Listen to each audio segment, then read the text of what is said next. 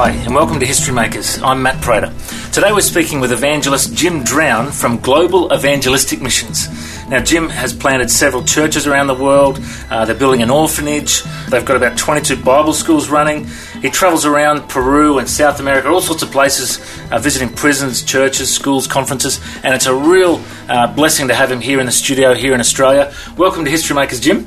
We're just glad to be here. It's our second time into Australia, and we're just enjoying what God's doing here. Now, the first time you came to Australia, you were part of the Canadian water ski barefoot team or something. Tell us about that. Barefoot water skiing. Exactly. I opened up in the church and I said I was here last time. As a matter of fact, I talked to a couple of pastors in Gold Coast, Sydney. No, it was actually Gold Coast by there, Surfside or Surf Paradise or something. And I said, yeah, I came here to walk on water. What was it, 1994? And their eyes got this big. Are you serious? I said, yeah, but I had a 300 horsepower motor pulling me, and I said I came for the 1994 World Barefoot Championships. It was held in Perth. I believe it would be Perth. Yep. And we spent 2 weeks training in it was a rugby compound. Yep. I forget the name of it. Some big rugby. Yeah. You probably know what it is. But anyways, that was it. And we didn't place as far as we didn't place in the medaling. We did in England, but that was my first experience in Australia. Well, there you go. Well, welcome back. It's good to have you over here. Now, I've heard a bit of your story before about your upbringing, and you had a real amazing experience at the age of 19 that kind of changed your life. Do you want to tell us a bit about that? Yeah, it was an incredible experience. When I was a young boy, 15, I guess maybe adventurous and maybe feeling like there was something greater than maybe not enough love in the house. You know, and my parents weren't the worst parents, maybe not the best parents, but I ended up leaving home at 15. Ran away from home or left home. I probably ran away because it wouldn't be legal back then, but I was a Canadian citizen, and I ended up in Florida at 15 and didn't have anybody to take me in, so I ended up living under bridges. Many times I'd wait till people would be done picnicking, and then I would go eat their when they threw it in the trash, I'd eat out of the trash cans and stuff like that. And I did that for quite a few years, but during that time, my life just began to degenerate and going down and into drugs and the typical back in I'm almost 60 now, so that was way back in the 60s and the early 70s and Vietnam War and all that kind of stuff. So I ended up running with the wrong people. We surfed a lot, but we also got into just all kinds of stuff maybe I prefer not to tell on the radio, but if you can imagine, it wasn't good. But I ended up basically getting really messed up on drugs at the time and alcohol. And then I came to an experience I shared with you guys, and I don't know how much you want me to tell about that, but you really came to a point where you wanted to end your life, didn't you? Like you'd had enough, and you didn't think God was there for you. Tell us about that. Yeah, what had happened? The story was that through such a hard life, living in in those conditions, just no love, no family. If you can imagine, almost 3-4 years living on the streets. That I ended up, which I didn't tell you, I ended up marrying a girl. When I was, I think I was just 19 at the time, maybe just turned 18. But this was many years ago. I married her, and things went really bad. Things went bad, plus with the drugs, and then I was getting very sick, and the doctors told me they thought I had leukemia. I was sleeping like 2 weeks. I'd go into just a sleep fest and go 2 weeks, and they couldn't figure out. And finally, they said, "We believe you got leukemia." And with all the stuff, this lady that I married and was married to her for about a year, she just finally up and left me. She couldn't take it any longer, and so with all that, one night I decided that there was no value. I had no family. The person I was married to and the people I knew didn't really know anybody except for my drug friends and my friends that surfed and stuff like that, and I just felt like I had to end my life. And you got a hold of a gun. Well, I had a gun, yeah. That was one of the things we carried. I carried a lot of times, and if I needed extra money, we would rob. I was in Puerto Rico for a while. We would rob gas stations, and I don't want to tell a lot of the stuff we did, but it was very criminal, and did things that I'm embarrassed to say, but with all that stuff, I think I had a conscience and I knew things were wrong, and that if I continued, I'd end up killing somebody or somebody end up killing me. And then with the drug situation and now with the bad news from the doctors, I decided one night that it was time for me to end my life. But I said, well, I'll give God, if there is a God. And nobody told me there was a God, or I never understood that there was a God. I never had that in my life as far as an upbringing. Never saw, anything reference to God that would give me any desire or hope to go for it. I said, if there's a God anywhere, I'm going to count down to 10. And my friend, which was my pistol, I carried with me. I put it in my mouth and I count down to 10. I went 1, 2, 3, then 7, 8. And I was slowed down. Nothing happened. I said, if there's God, please answer me. I need help. I felt like a waste of skin, and just thinking about it. Actually, every time I tell the story, I actually go back into the almost a visitation, and just a simple prayer. I said, God, if you're there, help me.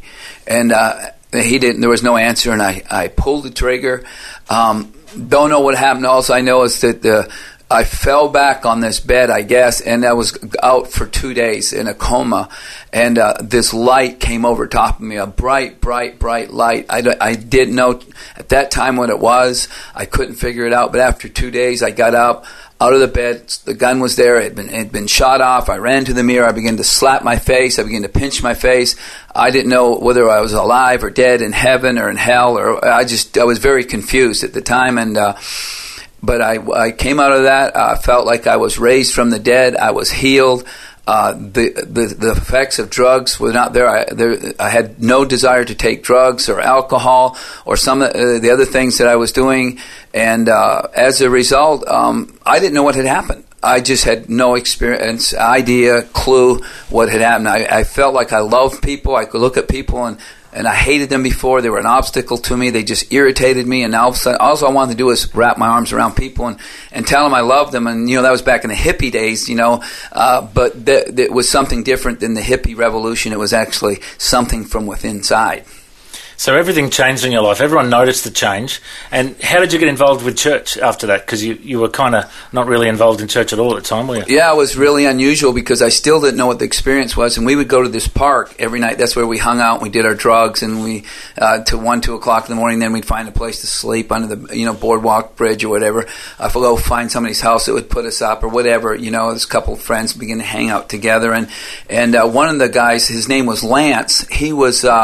We used to snort, if you can believe this or not. I laugh at it, but we wouldn't have any money many times, so we'd go and buy rubbing compound, and we would shake it up in a bottle, and we put it in a rag, and then we would sniff it, and until we would just hallucinate. If we couldn't hallucinate in any drug, we would hallucinate on spot remover, the chemicals. And or glue. We would sniff glue till we hallucinated. But Lance had done so much that he was actually, we noticed he was starting to go insane. We realized he wasn't home a lot of the times. Even when he wasn't sniffing glue, he was going mentally retarded. And he came there that night and he said, look, I'm going down to the tent. I found Jesus, and I want you guys to come and get saved, because if you don't, you're going to hell. And we just started laughing at him, like he has definitely gone insane now. We're going to find Jesus. Where's Jesus, under a rock, or so.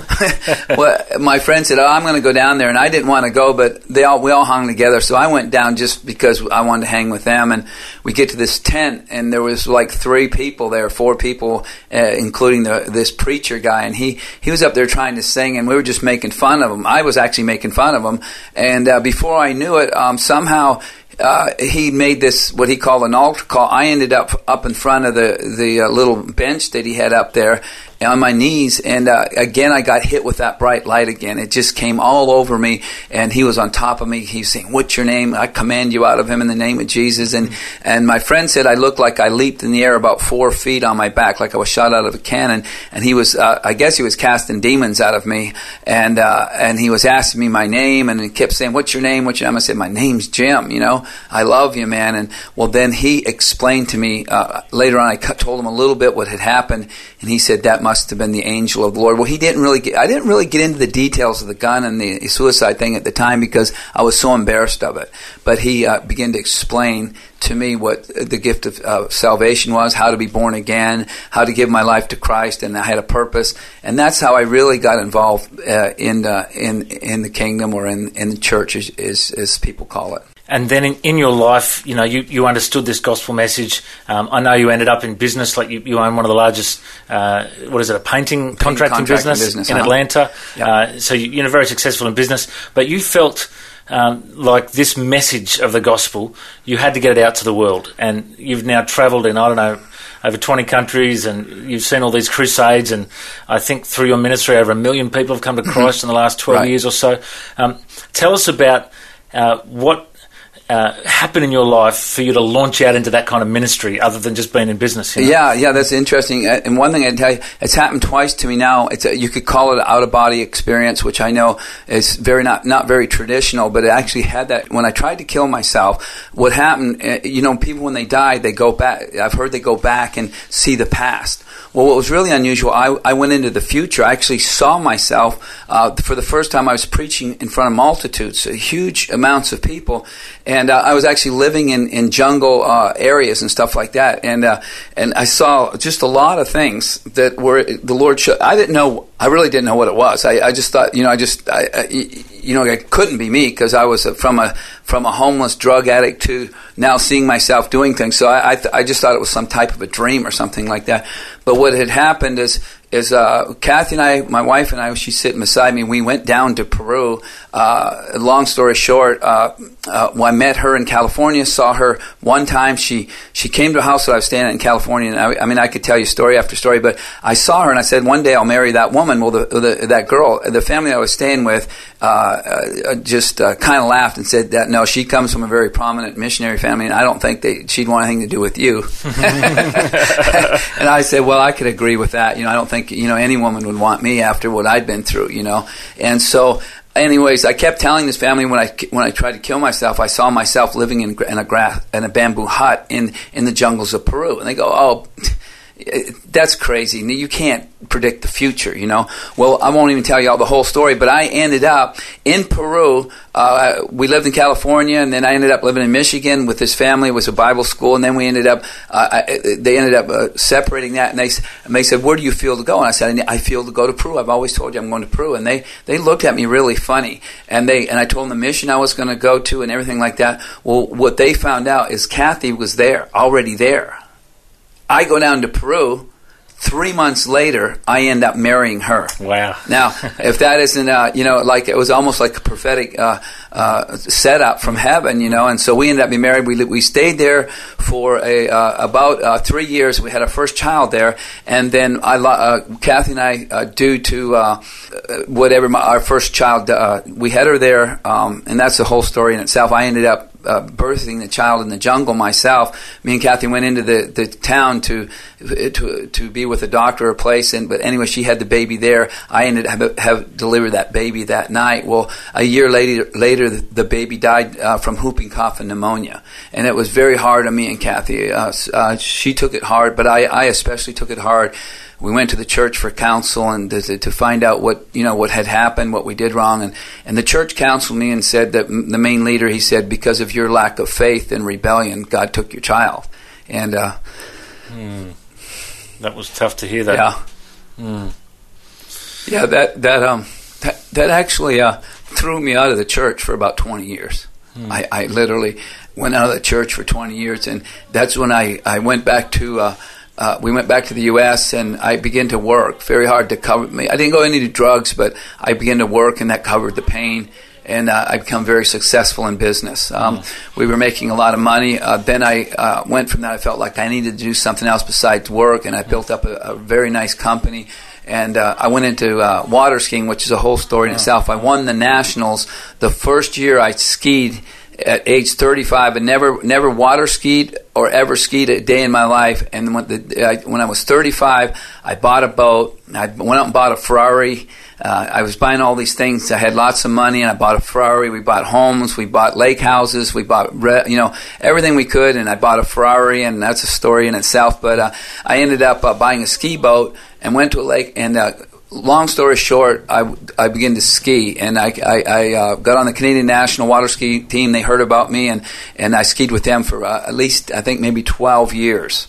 Skied all over the world. I skied in Australia here. I skied in England. I skied all over Canada. I began to set records, national records, in my age division, and it was very good. But then as quickly as Catherine and I got older in our marriage, my youngest son, which is Paul, he's my only son, at age 15, he started into drugs. And my life started collapsing all around me. But my son, at 15, I thought he was going to be a professional soccer player. He was very good. But at 15, he started using a gun, shooting at people, robbing people. The same thing I did when I was 15. He repeated exactly who I was, and it really horrified me. And I think I started really seeking God again. And then I had another experience again where I came back. It was like an out-of-body experience. As her dad was dying, laid hands. He was a missionary. Began to pray for me and Kathy to bless us before he died. I had like almost an out-of-body death experience. I started weeping and crying because 20 years I didn't walk with the Lord. I didn't go to church because of bitterness and hatred towards the church, and not towards. I always loved Jesus, but I hated his body. And I have this out-of-body experience, and again I go back into seeing multitudes. Well, that was almost 12 years ago, I think. It was 12 years ago, and then God had branded so in my heart. I just said, God, I never want to leave you this time. And again, I saw the multitudes. I saw the masses of people, and I saw them weeping. And what I saw was myself through the eyes of Jesus Christ. And I began to weep and weep and weep. I couldn't love myself because I began to hate myself because I thought the church hated me. And I saw how the Lord loved me. And he broke me. And he branded in my heart the lost and the dying, people like myself that had no hope, that had pain. And I felt the pain of just nations. And then all of a sudden I came out of that experience, and there was so much fire. There was fire in every joint of my body. And I would go home at night and I would tell Kathy, I've got to preach. Even if I go to the streets, I've got to tell people about Jesus Christ. I said, I wasted so many years. So I would go to street corners. I'd get beat up. I'd go down to South America, and I would hold crusades right on streets. They weren't crusades. They were street ministries. And I would gather 100, then 200, then it would go to 1,000, and people were coming to Christ. And when I would lay hands on them, the blind would see, the deaf would hear, the lame would walk, tumors and cancers. And I was like birthed into this healing ministry. I didn't even know what it was.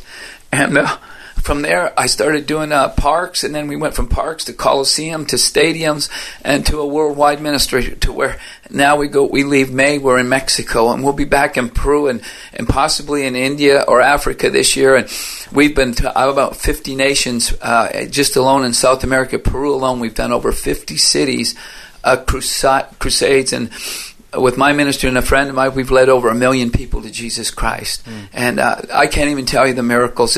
We literally have lived the book of Acts for over 12 years. Jim, you've obviously got such a passion to share this good news. There are people listening right now that are away from God or disconnected from God and have never really given their hearts to Christ. Would you coach them through how they would give their lives to God and what they would do? You know, we hear that we have to do this fantastic prayer. I just prayed, God, if you're real, come to me. That's all I knew. I didn't know that there was a God. But all you have to do is say, Jesus, I need to give my life to you. I've been a failure, or I don't have peace, I don't have rest, my family's fallen apart, I've got sickness, disease, whatever it is, or you've made a lot of money and that still hasn't satisfied you, or you're famous and you're a rock star, or you're a whatever, but yet you don't have peace. All you have to do is find a place, and Jesus is the same today, yesterday, and forever. He's alive, He raised from the dead, and you say, God, Jesus, I want you to come into my heart. Invite him into your heart. And I'm telling you, the same way, you don't have to take a gun, stick it in your mouth, and pull the trigger. I was always radical. I guess I didn't realize that God could hear. You know, his eyes are here, his ears are here. He's not deaf. He'll hear your prayer. Just say, Jesus, come into my heart. Forgive me of my sins. I want to live for you. I want you to be the Lord of my life. And that's the simple prayer. That's the simple message, Matt, that we take all over the world. And it's so simple that people raise their hand by the thousands and come and give their life. So if you want to give your life to Christ now, I'll pray with you. Just say, Jesus, I need to give my life to you. I want to come out of the sin that I've been in, or whatever I've been in. Or if you don't feel you're a sinner, you are. The Bible says you are. Just say, Lord, I'm a sinner. I want to be a new creature, a new creation. Come into my heart. And I always ask people to just pray that prayer, believe that he raised from the dead. On the third day, he was crucified for your sins. And then I tell them, where does Jesus live? I ask them, where does Jesus live? And the ones that really, really understand that quick prayer, they'll say, he's in my heart now. So just let him come in your heart. Let him be the Lord of your life. And this is my simple message, and it will be with me to the day I die. Well, mate, I reckon you're a history maker. Thank you so much for sharing your story with us. God bless you. If anyone would like any more information, the website is www.globalevangelisticmissions.com. And they can watch clips on there. They can, or we invite them to come to one. We not just do the crusades, Matt. We go into a city and we actually turn the city upside down, just like the Book of Acts. I mean, it won't be Jim Drown's ministry. I will teach you, train you, equip you to lay hands on the sick. You will see the dead raised. You'll see the blind see, the deaf hear, the lame walk. We invite you to come with us, and by your hands, by your testimony, you'll lead thousands to Christ. I think I'm going to have to come one day too, on. so we'll book it in. Bring the whole church. That's globalevangelisticmissions.com. Thank you so much for joining us, Jim. God bless. Thank you. God bless everybody. That brings us to the end of this week's show. You can listen to this interview again or any of our other interviews. Simply go to historymakersradio.com. Thanks for joining us. History Makers.